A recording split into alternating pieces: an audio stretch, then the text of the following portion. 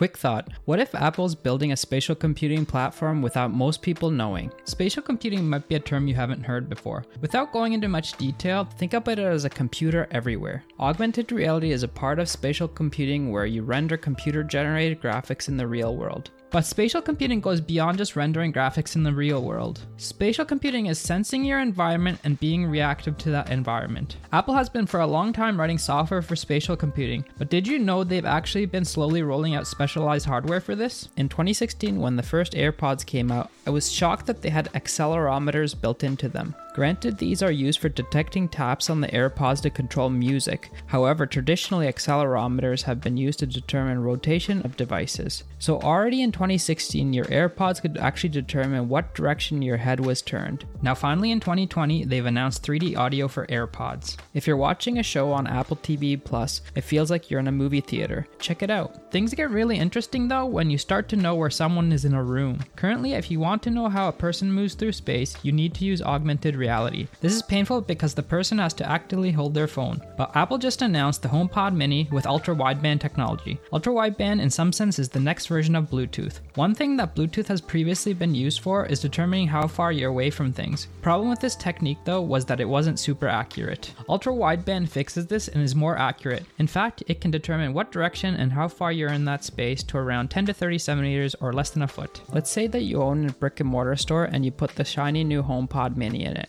Your customers walk into your store and using the HomePod Mini and ultra-wideband, you could determine precisely where they are in that space. As the customer is walking around the store, you could tell them about products they are gazing at via AirPods based on their head orientation. But I think there are other pieces of hardware that could enable spatial computing. For instance, when the Apple Watch first came out, I figured they'd use the 4 LEDs and sensors that sit against your wrist to determine what direction your hand was pointed. If that was added to our imaginary store scenario, your finger could become a magic wand that you could use to point and purchase things. If you can think of some cool hardware or software Apple has out there that could enable spatial computing, send me a message on Twitter at MikoH. And if you haven't subscribed, it would be so nice if you did. This is Miko Apoya. Thanks for listening to my quick thought.